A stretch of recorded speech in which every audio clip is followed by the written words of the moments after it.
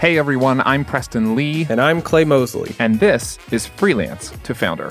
Every week, we sit down with freelancers like you for actionable coaching calls with one mission: to help you ditch the feast-famine lifestyle and build your own sustainable business.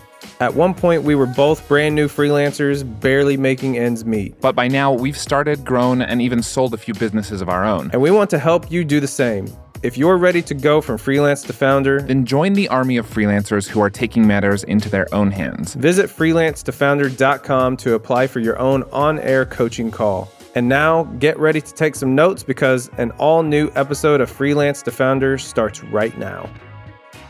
On today's episode, how can you actually get the attention of the perfect audience for your business? It's a question we got from Rupika, who called in from India. She's got a really unique business. You'll hear more about that in just a second. And she's wondering how she can get in front of the decision makers to grow her client base. Rupika's story goes to show you can have the most interesting offering, but if you can't get in front of the right people, you're still going to struggle. So Clay and I give her our best advice for building attention both online and offline. And by the end of the show, Rupika's got a plan. We hope it helps you too, and we'll be right back after this. Whether you want to travel more or communicate better with international clients, you need to try Babbel. I've used Babbel's courses, and you can do the same in order to learn real-life conversation skills in a different language. Order food, ask for directions, or speak to clients without having to use translation apps.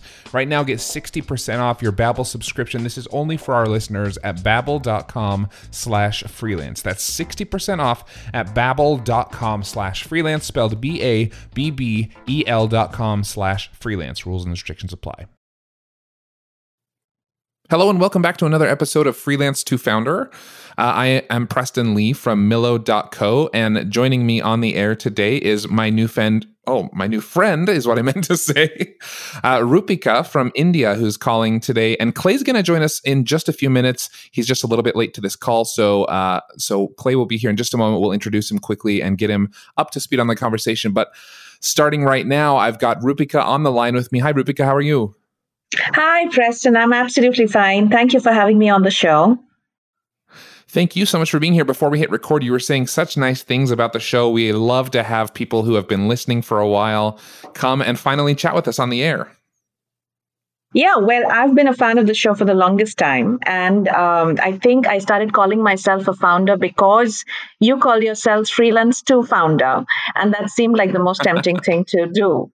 And it's been absolutely fantastic listening to every episode. But I've been very curious to know whether every episode is really as conversational as it seems or not. So here I am on the other side of the table to check out what happens on the backstage. Well, that's good. I think you'll see that most of the episode, we don't do a lot of editing. It's just a raw conversation. If you want to come on the show, listeners like Rupika today, we'd love to have you join us. And we'll talk about that a little bit later on in the show. But we just love having freelancers and founders of all stages come and join us on the show. Today, Rupika, let's introduce the listeners a little bit to your business. Tell us what kind of work you do and what you're working on. Sure. So I'm Rupika. I'm from India, and I've been a teacher for the longest time. I wasn't trained to be a teacher, but I just stumbled upon teaching, and that's pretty much the story of my life. So I stumbled across teaching. Then I stumbled across teaching origami, which is the art of paper folding. And then things happened one after the other. And I realized that, no matter how much I thought origami was a smaller part of my life, it became bigger and bigger and bigger. And then there was the lockdown. And gradually, I think 1 month within the lockdown, I realized that, hey, this part of my life and this part of my work has completely exploded. And very soon, it was a full-time job for me. I was completely consumed with my online origami classes for children as well as adults and young adults. Now I'm at a stage where I feel like asking myself, okay, let's not wait for happenstance. Let's not wait for origami and more work related to the paper arts and paper manipulation to happen to me. Let me proactively think, okay, what do I want to do with this? So that's where I am right now. So what I go by the name Hands on Paper. which was something that I coined many, many years ago as a teacher in a boarding school, simply because I didn't want to see my name on the poster of a Saturday club. So Hands on Paper was born as a Saturday weekend activity club for children of a boarding school in India. And the name has stuck. I think I impulsively just wrote the name there, and that's where it stuck. So gradually I got myself a website and a logo, and I have some merchandise that goes with the name Hands on Paper, and I'd like it to stay like that. I love that. I mean, I think it's safe to say we have never had a guest on before who does their freelance work or their business in the field of origami. How cool, like very, very unique stuff. And I just am seeing now on screen that Clay Mosley from GetDripified.com has joined us. Clay, how you doing, man? Good, man. Sorry I'm late, You're good. but I'm glad I'm here. Totally my bad, but I'm glad you're able to come. And we're on the line with Rupika, just introduced herself, and she's doing some freelance work and really being proactive about her business in the origami space, which I think is super cool. She's calling us from India. Rupika, tell us a little bit about like the actual business side. So we know you do origami stuff, but tell us about like who are your clients currently, or maybe your ideal clients? Do you have revenue in the door already, or are you just in the beginning phases? What does your business actually look like? So I've been teaching origami for the last 7 years for sure, and for the last 3 years full time. What I do right now is that all my classes are either online or offline. My clients or my end users are middle school students largely. So I conduct an hour-long class twice a week for every child, and these are group classes that happen. And this is largely for, like I said, middle school students. But I also take one-off classes or short-term workshops for colleges, for adults, etc. Okay. So yes. So do the schools hire you and pay you, or? No. I think what COVID or the lockdown did was they just eliminated the intermediary of schools, and I deal directly with the parents. So these are direct subscriptions from parents and children. Okay, so the parents hire you as a freelancer, as your own business owner. You're not employed by the schools or paid by the schools. No. Okay, yeah. Awesome. Well, it sounds like it sounds like you've been doing it for a while. You've got a great business on your hands. Do you feel like it's where you want it to be, or do you feel like you have a lot of room to grow and advance and grow the business itself? So at the stage that I am, it seems like I've just been brought here. I don't know. I don't want to sound too spiritual, but it seems like cosmos conspired and I'm here. And it became bigger than I thought, that I would handle. And what's happened gradually is that I've also discovered a deeper intersection of origami with maths, origami with physics, origami with architecture, and now origami with wellness.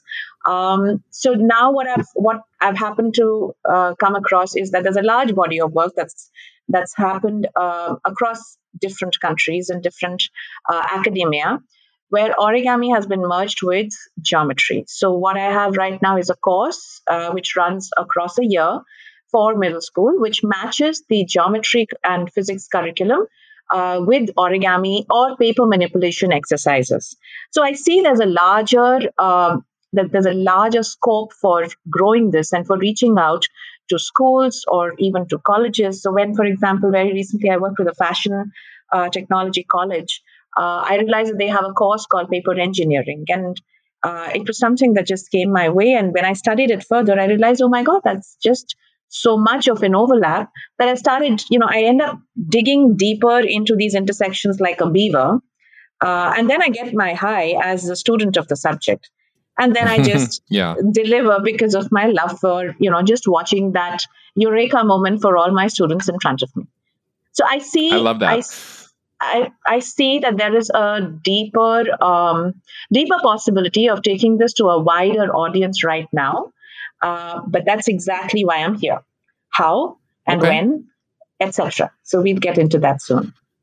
Well, great. Let's jump into that. Listeners of the show will be familiar with this, but we have, every time someone joins us on the show, like Roopika, you fill out a questionnaire.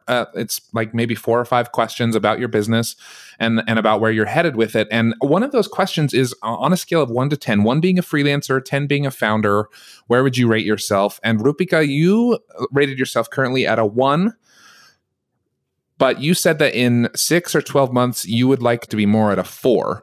So Right. we'd love to hear what a 4 maybe looks like for you. And before you answer that question, Roopika, I do want to quickly remind listeners that if you want to jump on a call like this, we'd love to coach you through whatever hurdles you're facing in your business. Our goal is to help you get from freelancer to founder, right? From trading time for money to actually building a business that pays you without you having to be in it every hour of every day. And so we'd love to coach you on whatever your current hurdle is that you're facing. We've coached dozens and dozens of freelancers and founders at this point, and we would love to chat with you. You just visit freelance2founder.com, and then you can scroll to the bottom of the page, fill out a quick questionnaire, find a time on our calendar, and you'll be here just like Roopika is, and we'll be chatting about your business and the hurdles that you're facing.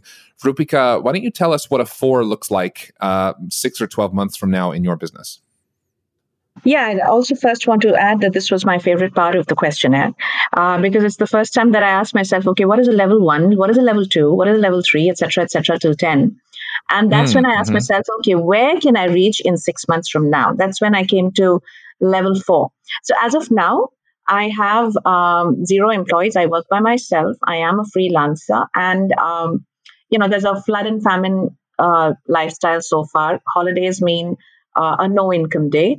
A level 4 would mean that I have perhaps a small team of full-time employees, perhaps teachers who can fill into my role as a live teacher, as an on-call teacher. I'd also want to have probably a couple of people who are handling sales and marketing and reaching out to a larger audience. And I would want to have, perhaps a couple of collaborations with institutions, because I think for a long-lasting program, it would be great to have an institutional collaboration also. Yeah, if you had a few institutions or schools or companies or just anything that, every month or every 6 months or every quarter or whatever, you came in and just taught a class, or someone that worked for you taught a class, that would be a great way to build this to where it's way less feast famine and way more predictable. So let's talk a little bit about maybe some of the hurdles that you're facing. So I know in your questionnaire, you mentioned that one of the hurdles you're currently facing is finding new audiences or new clients that you could potentially engage with. And then I think what maybe goes hand in hand with that is, like you mentioned, having lack of a vision or a goal for your business. I think both of these are like issues with the future of your business, saying, how am I going to reach current and new audiences? And what's my vision of reaching these people and working with these people? So I guess what would be a good question for us to start with? What's maybe the biggest question on your mind today, Roopika? If I can just weave a lot of these things together, I think I'm in a very niche area. So my biggest challenge right now is, how do I make origami or papercraft aspirational? And more importantly, how do I put across the academic and emotional benefits of this art to the outside world? So, if I was selling something that's already been sold, it's easier to convince a potential client or, an institution or an individual, right? But because it's origami, it's rather unknown. In fact, in my country, there are very few people who even understand what it is. But I see the academic and emotional benefit of this art form. And I have, enough number of children and adults who've been with me for almost about 5 years, meeting every weekend. So there's obviously something to it. But how do I put this across so that it's a clincher? Have you ever noticed that many of the problems people call in with on this show can be solved by hiring someone? Sometimes you need a full-fledged team, other times maybe just a simple assistant or an expert in something you're not great at. Whatever your reason for hiring, we recommend you take a look at LinkedIn Jobs. LinkedIn isn't just another job board. As you may know already, LinkedIn has a vast network of more than 1 billion professionals, which makes it the best place to hire. It gives you access to professionals you can't find anywhere else. And LinkedIn Jobs makes the process of finding the perfect teammate easy and intuitive. Hiring is always easy when you have access to so many quality candidates. So easy, in fact, that 86% of small businesses get a qualified candidate within 24 hours when using LinkedIn Jobs. I've used it myself, and it was so simple. In fact, I've made multiple hires using LinkedIn Jobs. And did I mention, by the way, it's free to business owners like me and you. Post your job for free at linkedin.com/freelance. That's linkedin.com/freelance to post your job for free, or click the link in our show description. Terms and conditions apply. You know, working from home is mostly great, but there are some days when I realize I haven't left my house or even my chair like all day. Have you been there? Getting outside to exercise or making a trip to the gym are just harder now that my office is just a flight of stairs away. If you're stuck in the same rut as me, then you should try Hydrow. That's HYDROW. With the Hydrow rower and 20 minutes a day, getting a full body workout is so much easier. Hydrow can work up to 86% of your muscles in just 20 minutes for an insane effective home workout. That's because Hydrow pairs the effectiveness of rowing with the power of technology to connect you with over 5,000 video trainings, classes, and workouts. And get ready to get out from behind your home desk, because after a few months of daily rowing with Hydrow, your partner's going to want to take you out for a night on the town to show you off. This spring, join the growing rowing community at Hydrow. Head over to hydrow.com and use code FREELANCE to save up to $400 off your Hydrow. That's HYDROW.com and promo code FREELANCE to save $400. Hydrow.com, promo code FREELANCE, or just click the link in our show description. And who do I put this across to? Yeah, this is a classic marketing question. So I'm going to tap Clay's brain here as well. But this is like a classic, like, how do I convince people that they need this thing that they don't know that they need yet? Do you have any thoughts on that, Clay? Yeah. First of all, I think this is awesome what you're doing with someone. I'm sure Preston can relate to someone with kids. Like I have a daughter, and my daughter's just now starting to figure out how to use her hands and trying to figure that she's only 10 months old. So like I like I love what you're doing here, because I think there's a learning aspect to it also for children. So like I got to give kudos to you. Like, so that's amazing. Thank you. With that said, I think the way I would approach this is because the way you're saying this is you want to try to figure out how to get this into schools and like more for academic purposes, right? I would approach it with trying to hit the masses of all the parents. And here's the really, really good news is that origami's been around forever, but like I personally don't see anyone on social media doing it. So like I think if you like with what you want to do or with what you're doing, you could hit the masses all over the world. And I would target basically every parent out there who has kids, right? Like and I would do TikToks, I would do Instagram Reels, I would do those two platforms all day long.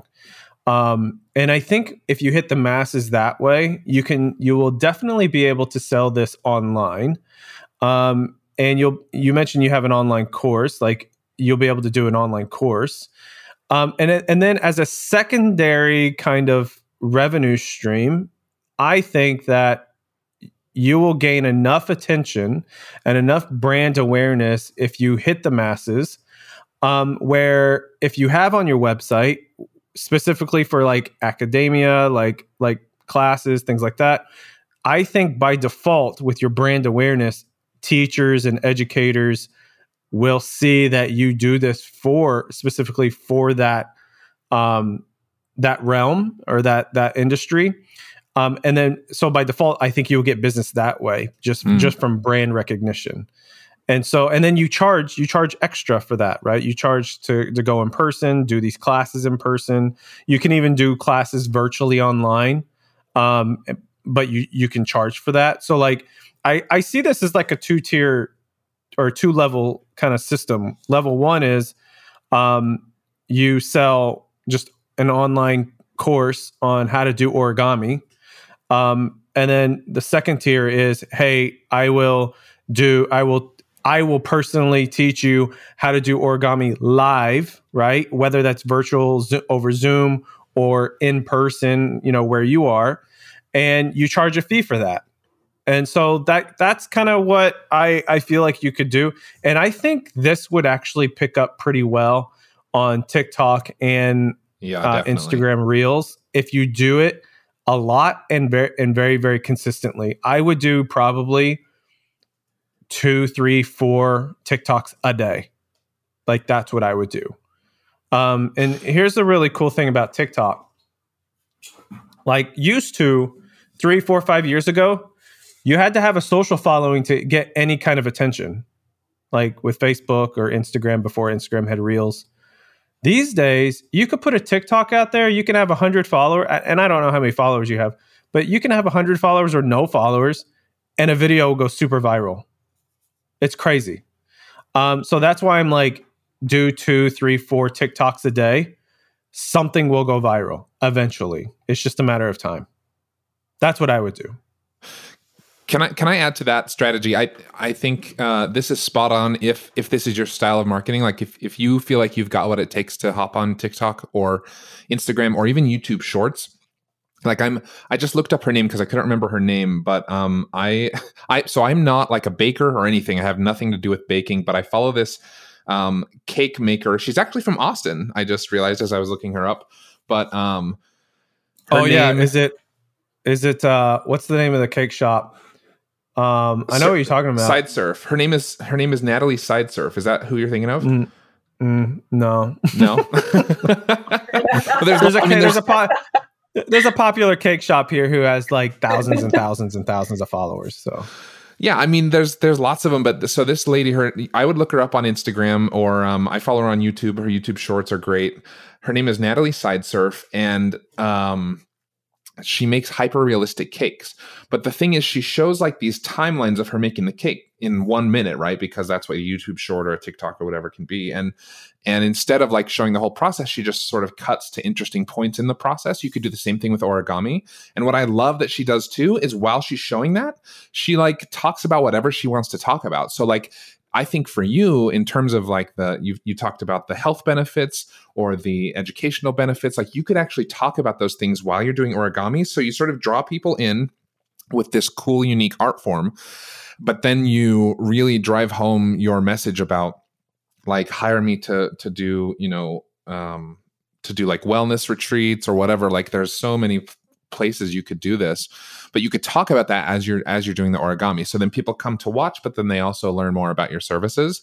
I would definitely check out her work. And I'm looking, I sort of got sucked in while Clay was talking to the hashtag origami on Instagram, and like, holy cow, there's some fun stuff there. So that's a cool community you could tap into. So I agree with Clay. I think that's a great strategy to pursue. In terms of like the basic marketing, the foundational marketing for this kind of service, I think it's important that you identify a pain point, right? Because you might not think that doing origami solves a pain point, and it's very hard to sell something that doesn't address a pain that a customer is feeling, right? And so it might be worthwhile to sit down with yourself and make a list of potential pain points that origami solves. Maybe it's like, if I have a child with ADHD, maybe origami helps calm them down.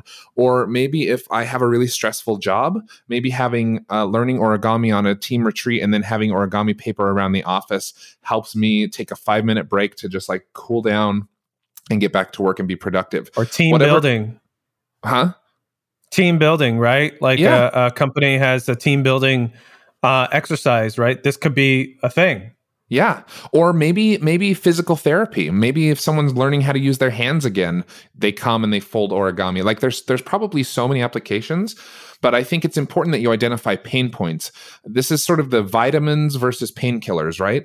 Vitamins sell, but they don't sell nearly as well as painkillers because there's a pain that needs to be addressed, as opposed to like origami might be really good for you, but if you don't feel the pain first, then you're not willing to hand over the credit card to solve that problem. And so I think that's a foundational sort of marketing concept that you need to take a look at in your own business and apply it to origami specifically.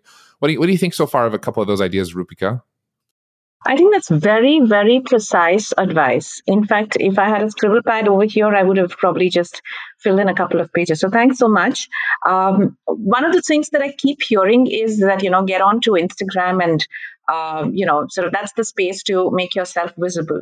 I do realize that as a freelancer, you need to keep showing up. But to be honest, I think the ideas that you've sort of given forth right now are more precise than just saying, get onto social media.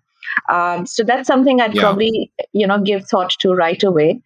You're right about identifying pain points. In fact, I did realize that, one of the first questions that a potential parent or even a potential client as an adult would ask is, why should I do origami when I can paint, when I can dance, when I can go for a walk, etc., etc. Right? So I understand that. And I suppose there's a ready answer depending on who that person is, right? If it's an adult, it's obviously more to do with more of, mental health or wellness or just taking some time off, doing something tactile with your hands. And, the dopamine hit that you get to actually create something with your hands in the shortest span of time.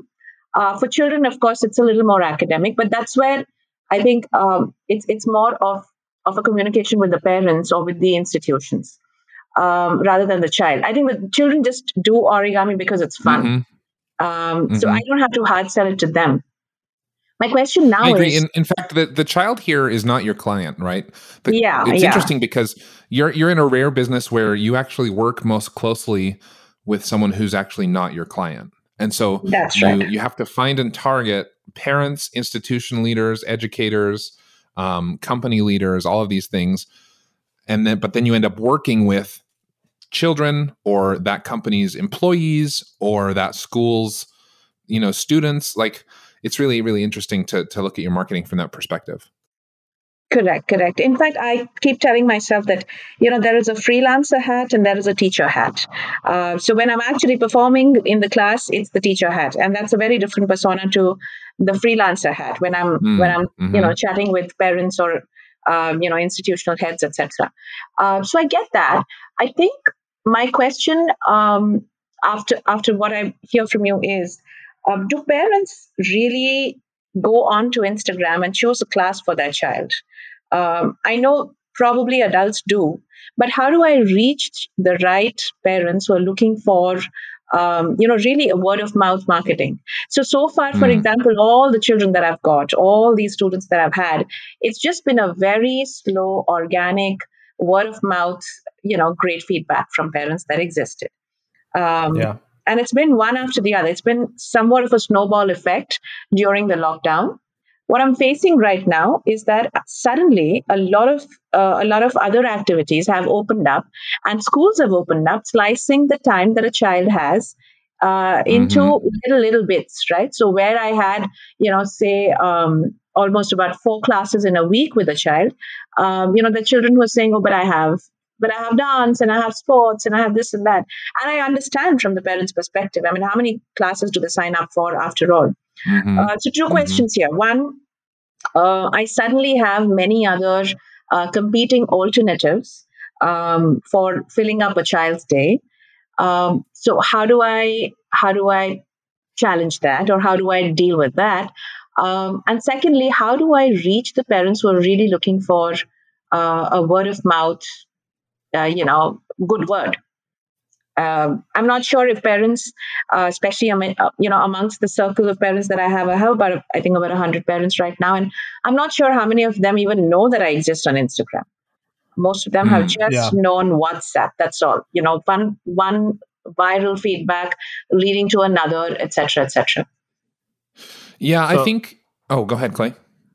Oh, go ahead. I have some thoughts, but yeah, go ahead. Well, I think there's always going to be competing.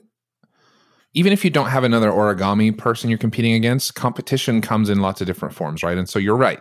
There's going to be all these competing things that the parents want their kids to do. And so I think you have to identify this is called jobs to be done marketing. And it's like, what job is that activity doing? Why do parents sign their kids up for dance or for football or for whatever, right? And you have to maybe even talk to some parents that you'd feel comfortable talking to and say like, what's the purpose of this? Is it that they be more active because they're happier when they're more active? Is it that they get out of the house for a couple hours a day? Is it that they make friends? Is it, what is the real reason that they participate in these?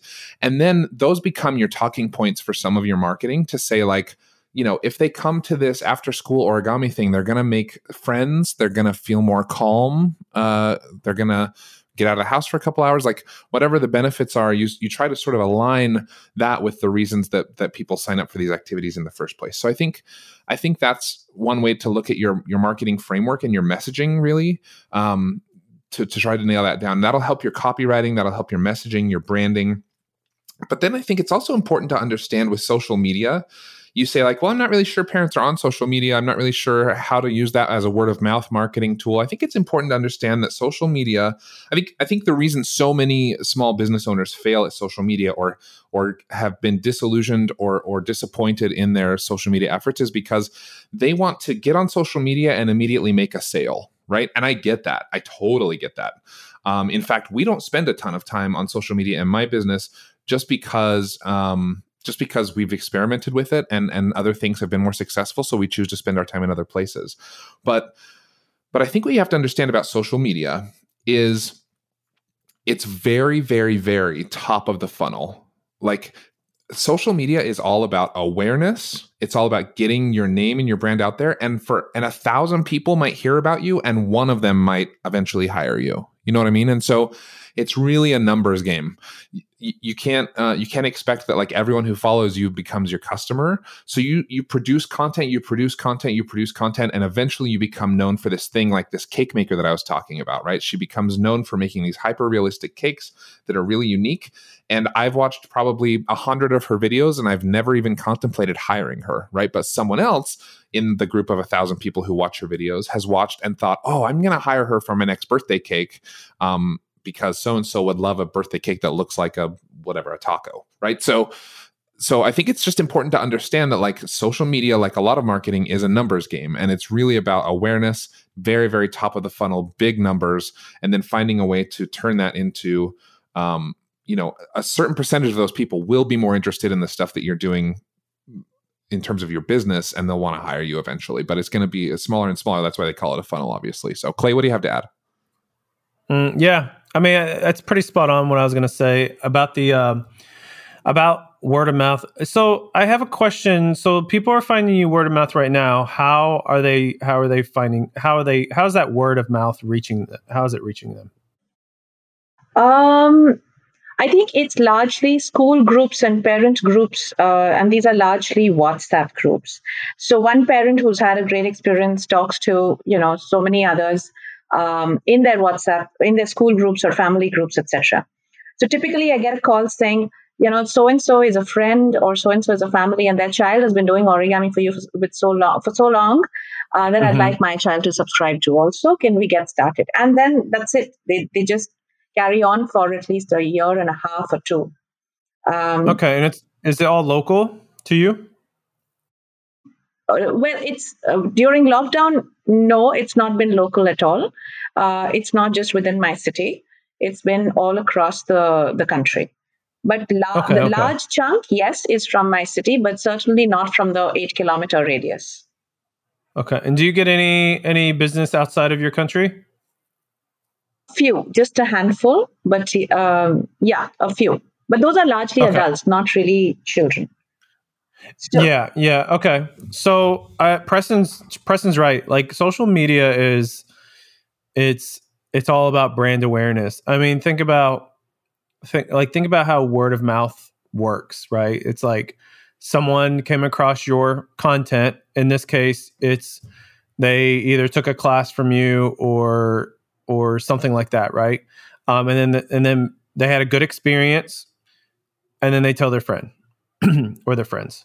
So social media works the same way. Like I watch, like, so Preston watches this cake lady. I also watch some cake videos. Okay. So I did not order a cake from this particular cake shop in Austin for like 2 years, a year and a half, something like that.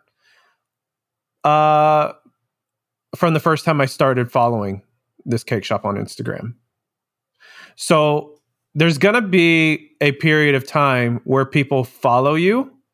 They consume your content like crazy, sometimes daily, and then they will eventually buy from you.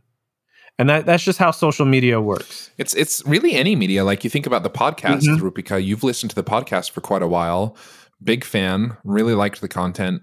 But how long did it take you before you decided you were going to join on a call, right? It's very similar. We're obviously not charging you for the call, but like it's another step. If we had some sort of funnel, which we don't, by the way, but if we had some sort of funnel where like next we get you to a class or something, like this was the next step to take from what you've heard from our media so far. Yeah. So like social media, the way you need to look at it is it's taking you and amplifying it exponentially, right? A lot of people don't view it like this. A lot of people view social media as like this thing they got to do and they hate doing it. Like it's just like chore, but it's not. It's like, think about you going in person to this class or Zoom, right? You're teaching origami to a class.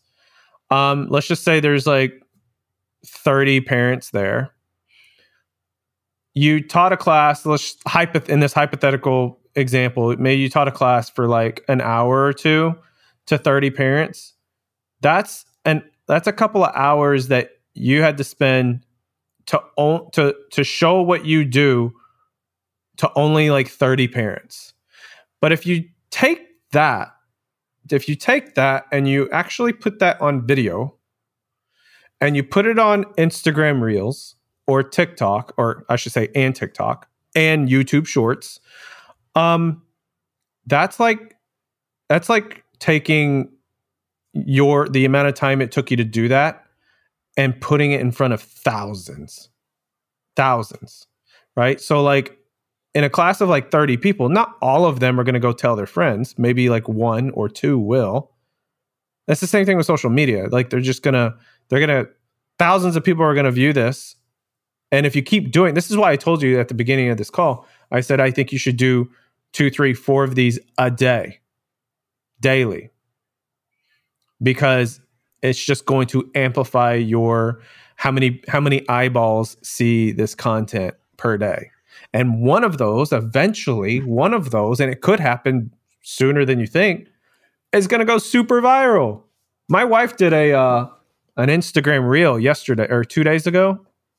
She only has like I think 1,000 followers or maybe 2,000. I can't remember. She did an Instagram reel, and I'm just going to look it up because I am very curious.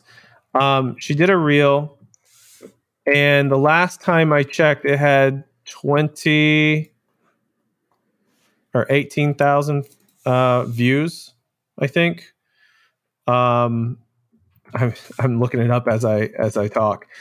But my point is that she only she has 1,900 followers, and she did this reel, and it has 20,300 views on one reel. Wow! In 2 days, right? In 2 days. 2 days. Yeah. It's not even done. 100% organic. She did not put any money behind this. So, and this is just one reel. So imagine if you do 3 or 4 of these a day.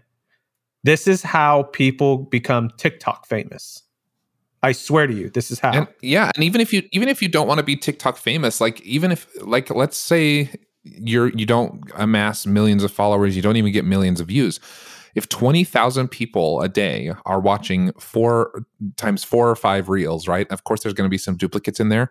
You're talking to maybe 30 to 50,000 people a day or whatever. I mean, that's like the numbers start to really, really add up. And of course, they won't all be hits, but you'll get better at it. And the algorithm will get to know your content more. And it can really pay off. And I think in terms of execution, like it can feel really overwhelming to say, oh, just produce 4 TikToks a day or whatever, right? But I think it's important to keep in mind, like you're already doing stuff that can be content. So while you're teaching a class, like let's say you're teaching a class on origami, get a tripod, put the camera straight over your hands and record yourself making origami, and then hire an editor on Fiverr, or if you're familiar with video editing yourself, do it yourself and cut it into a 60-second TikTok of you going through this whole process. I guarantee you people, if you start like folding paper on a TikTok, people are going to want to know what it turns out being, and they're going to watch the whole 60 seconds or however long you make it. So like, I think your art form really lends itself to this kind of marketing. And I think what you're already doing, you can easily just attach a couple processes and small investments like a camera or an editor. And you can easily be cranking out 4 or 5 pieces of content per day for a platform like Reels or TikTok. Can I address the how to target parents with teachers? Well, actually, let's get some feedback because we've been talking for a while. No, I think I'm quite grateful for the ideas. And Preston, thank you for accepting that it can get really, really overwhelming to, make 3 or 4 TikToks or Reels. I mean, when you first said it, I said, "Oh my God, that's going to be my full-time obsession now. If I want Instagram reach, rather than worrying about what to teach in the class." So I think at some point in time, I have wondered, can I bypass social media? Can I just focus on my class? Can I just focus on? I think in one of the episodes you mentioned, can you focus on being 5-mile famous, right? So within your neighborhood, is it possible for as many people as you can reach out to, for them to know what you do rather than on social media? I do get what you're saying. I understand that, you reach out to so many more and you're basically just spraying your idea and then letting it, those seeds just germinate whenever they have to. I understand, but it's really overwhelming. And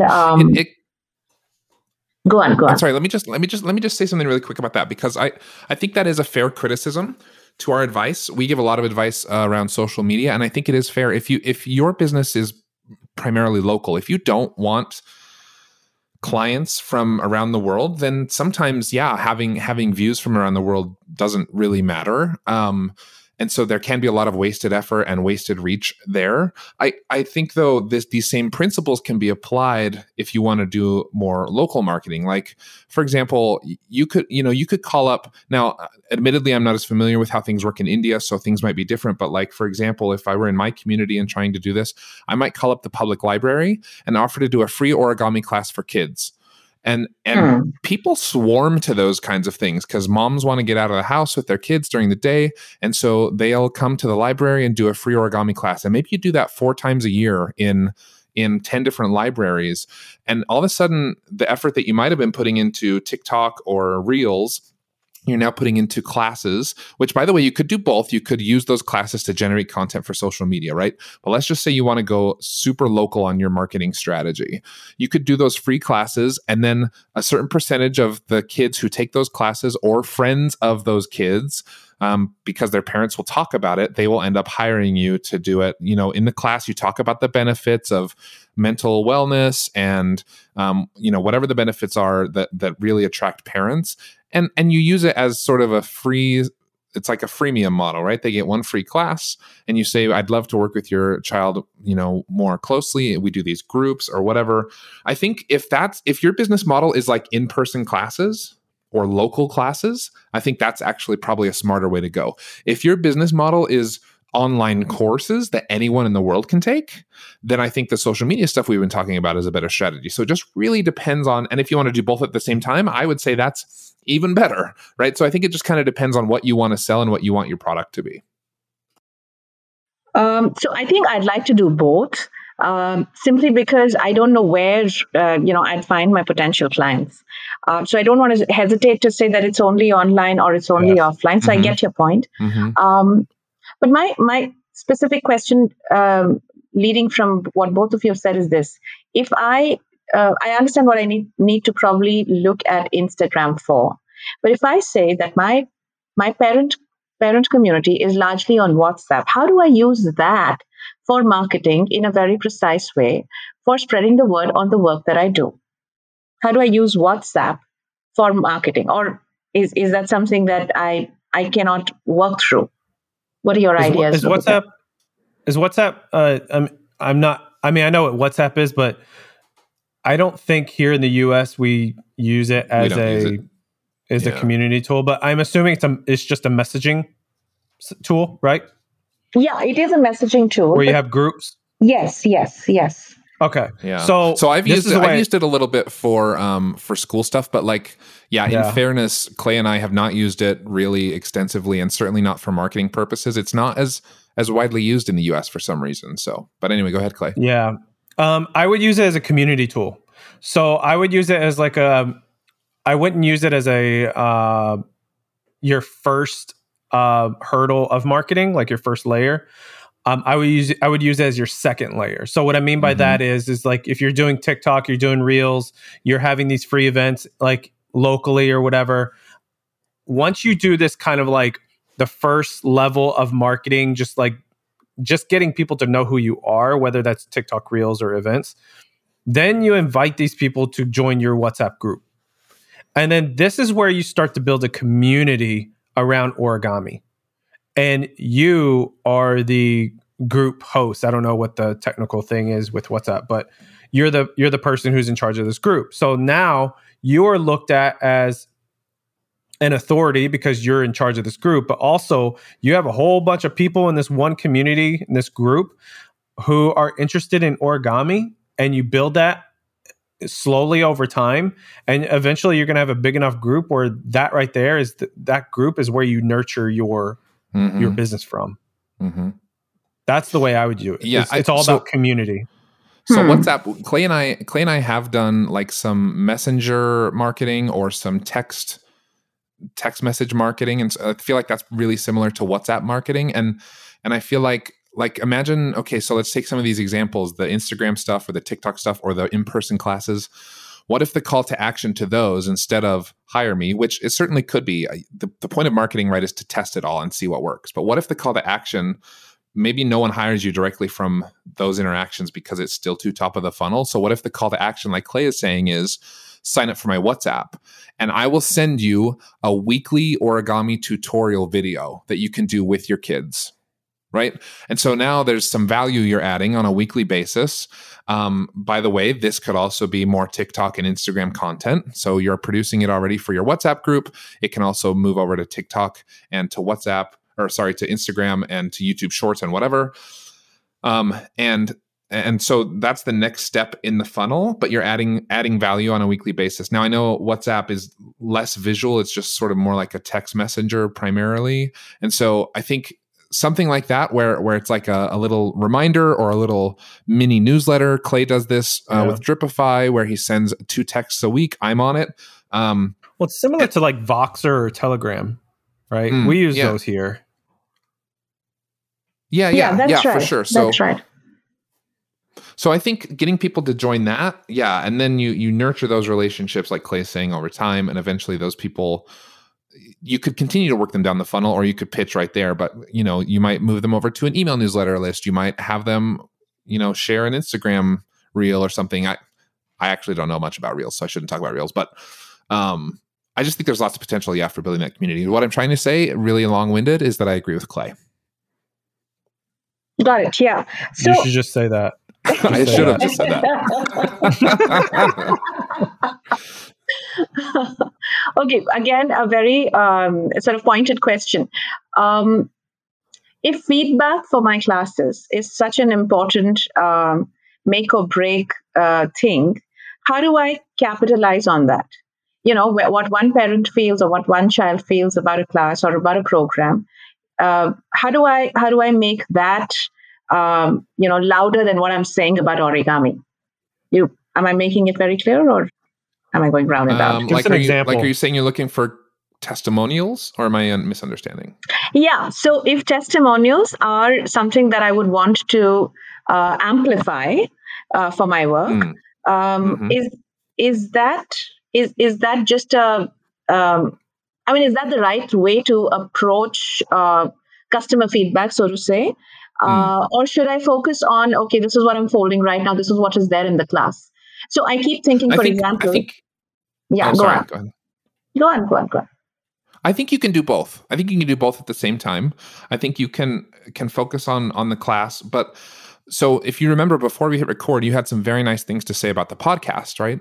And I was grateful. We talked about it.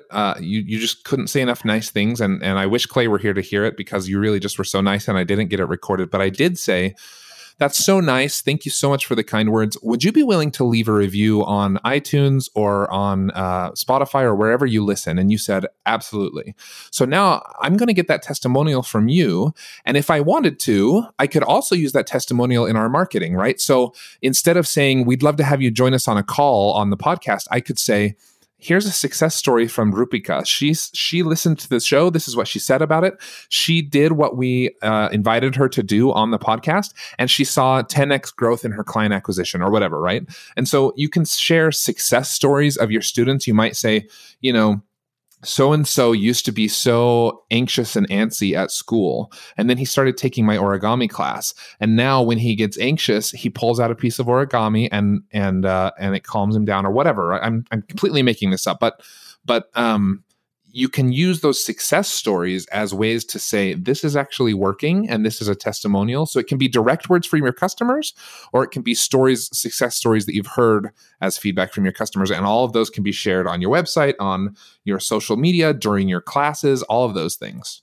Does that kind of answer the question? I think so. Yeah, absolutely. I think those are great ideas. I think all this while I've been sort of a little on the back foot of using feedback and testimonials that I read on WhatsApp and I hear on phone calls from parents.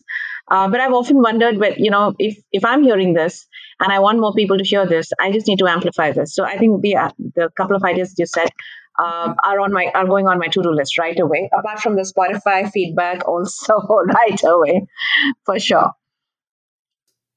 Awesome. Well, I think we're coming up on the end of the call here. Rupika, are there any last minute questions you were hoping we could cover today that we haven't yet? Two specific questions. So one is, when I look at my work, it's really live classes, right? At some point, I would want to have take a passive stance. So at some point, I would like to have passive income from the work that I do or the body of work that I've built. How do I do that at this stage in time? How do I do that? What are your thoughts on that? Courses. Yep. Video courses. Courses. Just record the courses you're already doing. Just record them and make them available online, and then you promote them on social media with the first strategy that we talked about today. Mm-hmm. This is the way I always tell people, you need to have some passive, you need to have some active, right? So everyone, you start out with active. That's just the way every business starts out with. And what I mean by active is you're actually there. It takes your actual personal time to do it, right? So in your case, teaching a class on origami. That's active. In order for you to get paid, you have to actively do a class. Now that's the way it starts out. Then eventually, after that, you do passive. So once you get good at your craft, and you're already good at it because you've been doing this for a few years. Now you go and you put a curriculum together. There's so many different classes that you can. I don't even know anything about origami, and I know there's so many different classes you can do with. So many different courses you can do. You can have a basics course. You can have a intermediate, advanced. You could do it for certain niches, right? Courses for students, courses for adults, courses for people with ADHD, courses for there's so much. A course for team building for a company, a course for date night. You know what I mean? You want to have a fun date night idea? Let's do some origami. There's just so many different courses you can do. Just get a camera out, start recording your or put a curriculum together, record your content, and then this is where I would have to say, you have to do Instagram Reels and TikToks and YouTube Shorts, and that's going to be the way to create passive income with that. So because it's not, once it's recorded, you don't have to actively do it. It doesn't matter if one person buys it or 1 million people buy it. It doesn't take up any more of your time either way. Right. Yeah. Got it. I think that'll also probably mean that I need to, I'm running these courses anyway. And I think what I like about what you're saying is that, just make them passive. I don't have to be live right there. I mean, that's probably just a more active version of what I offer. One last question that's been on my mind all of the last 2 months. How do I approach an institutional collaboration? One, of course, is that I write to, the heads of institutions, but we all know how mails go down, the massive filters that there are from, say, office at so-and-so, right? It's been quite hard to reach out to institutional heads. What else can I do apart from mailing, apart from dropping a physical copy of a proposal, apart from chasing people very subtly on LinkedIn? What else? What am I missing? What else could I possibly do? I mean, I'm happy to stand outside their door as they get into their car every morning. But don't do that. I know. I'm just kidding. But yeah, what else could I do to make myself available and sort of seem right there for an institutional collaboration? I think there's a couple. I think for ways. me, it's like how can you add value early on, right? Instead of saying to a company, I'd like you to hire me to do a team retreat where we fold origami. Maybe you say, I'd love to come in and do a half hour. Like we had a lady do this at a place I worked years ago, where she came in and did a sound bath, like with the bowls and all of that. I don't know much about it, but she came in and she did a free sound bath, on a lunch break for anyone who wanted to come in and do that. And then obviously, like anyone who really enjoyed it, she had a business card there and whatever, and they could hire her. So I think adding value up front instead of just going in directly for the sale is like sort of a classic marketing tactic, making sure that you're truly adding value, not just pretending to add value. So I think you'll have to explore ways you can do that for maybe companies or gatekeepers or people like that. Yeah, I think that's spot on. I think if you make it all about what you can do for not for them, but the people that they serve, right? I think that's going to be key. Just what Preston said. But here's a couple other ways. One is just kind of encompassing just this whole idea is you just need to get on their radar somehow, right? Not stalking them or something like that, right? But you need to get on their radar first. So there's a couple ways to do this. One is go follow them on social media. Find out who's in charge and just follow them on social media, like on all the platforms, and then start engaging with their content consistently, right? Don't be salesy or anything like that. Don't start making comments on their posts and be like, hey, do you want to do an origami class? Like, don't do that.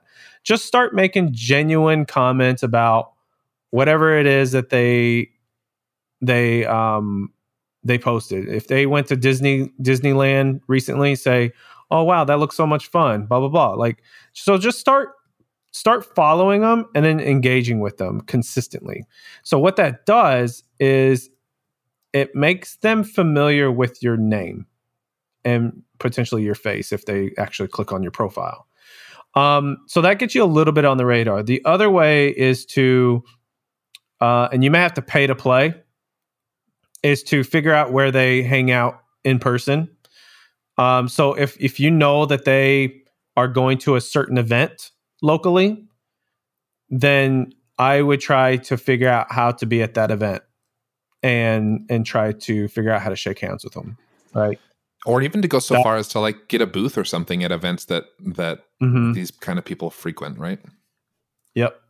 Yep. So that, I think that's the way to do it. Getting these relationships like this, because like that's getting on their radar is already tough. Once you get on their radar and once they know who you are, that's like step one. The second step is even more difficult. That's gaining an actual partnership. So that's where it's like, hey, I now know who you are, Mr. or Mrs. Head of Institute, right? Now let's see if we can actually do a little partnership where I do this for for your school or whatever, that's even harder. So this takes time. They got to get to know you. They got to trust you. And you got to do a whole bunch of little things like that in order for them to actually even consider creating a partnership with you. So that it takes a long time. Sometimes it takes years to do that. But once you get it, it is a gold mine, and you will have it forever, and it will feed you forever. So that's why it takes a long time. Sure, that sounds so promising and so reassuring, because I think the what you'd call level 1 is already in place. So I just happened to read a lot of articles related to working with your hands and team building, etc., etc. And I think some of these relationships are already in place, which is something I like. I find it strange to suddenly say, okay, since you're agreeing on this, shall we do an origami session? That's not even on my mind.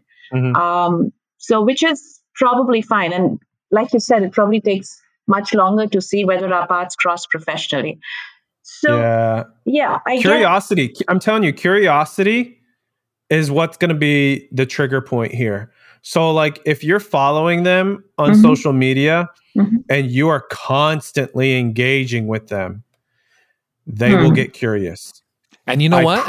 And then send them some origami in the mail. Like, why have we not talked about that? So engage with them. They will figure it out, though. They'll figure out what you do, because they'll click on your profile. Sure. But I'm thinking like at Christmas time or something, send them a nice, like, just origami something, like a nice gift. I should say holiday time. I apologize. Or when something happens in their business or at their school, like let's say the school wins an award for something, you send them some sort of origami to congratulate them, right? And you start to just add value and kindness, and you'll be on their radar. You'll for sure be on their radar. All right. Yeah. Lots of to-dos lined up for the next couple of months. Thank you so much to both of you. Well, that's good.